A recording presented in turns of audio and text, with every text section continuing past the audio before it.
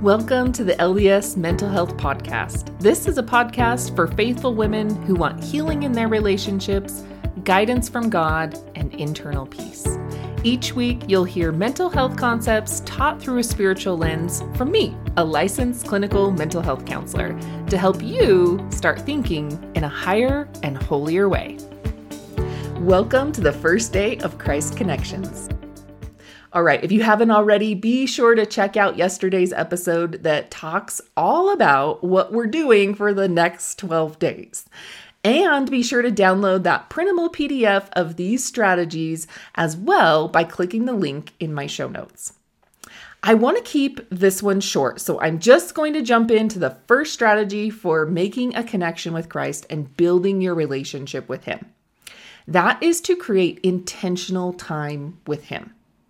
Now, this may seem obvious, but what I see women doing that is counterproductive to this is creating a very rigid plan of what time needs to look like, rather than just creating a time and a space to connect with Him. Each day I set aside a time with Him, and what I do during that time looks different. Sometimes that time's 15 minutes, sometimes it's 30 minutes, and sometimes it's an hour. That depends on my day and what's going on. But what I do make sure of is that I have that time and I intentionally set it aside for Him. This isn't just a passing effort, but something that I make an effort to have happen. I love what Michelle Craig said of the second counselor of the Young Women General Presidency. She said this about intention. Just imagine what would happen if we were as intent on staying connected with heaven as we are on staying connected to Wi-Fi. Pick a time and a place and listen for God's voice every day. And keep this sacred appointment with exactness, for so very much depends on it. Think about it. If you have someone in your life that intentionally tries to spend even 15 minutes of quality time with you, how do you feel? Do you feel closer to them? Do you want to reciprocate that offering too? It's a great relationship building tool in any relationship, but with a Savior, can really pay off big time when you get in the habit of spending intentional time with Him.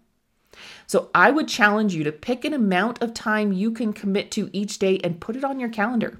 Make it happen. Then see how you feel in your relationship with the Savior after making that a habit for a while. All right, there's your first Christ connection, spending intentional time with Christ. I'll see you tomorrow for the second day of Christ Connections. Thank you for listening to the LDS Mental Health Podcast. I hope you were able to find ways of healing, guidance, and peace. If you liked this episode, please share it with a friend who would love to start thinking in a higher and holier way as well.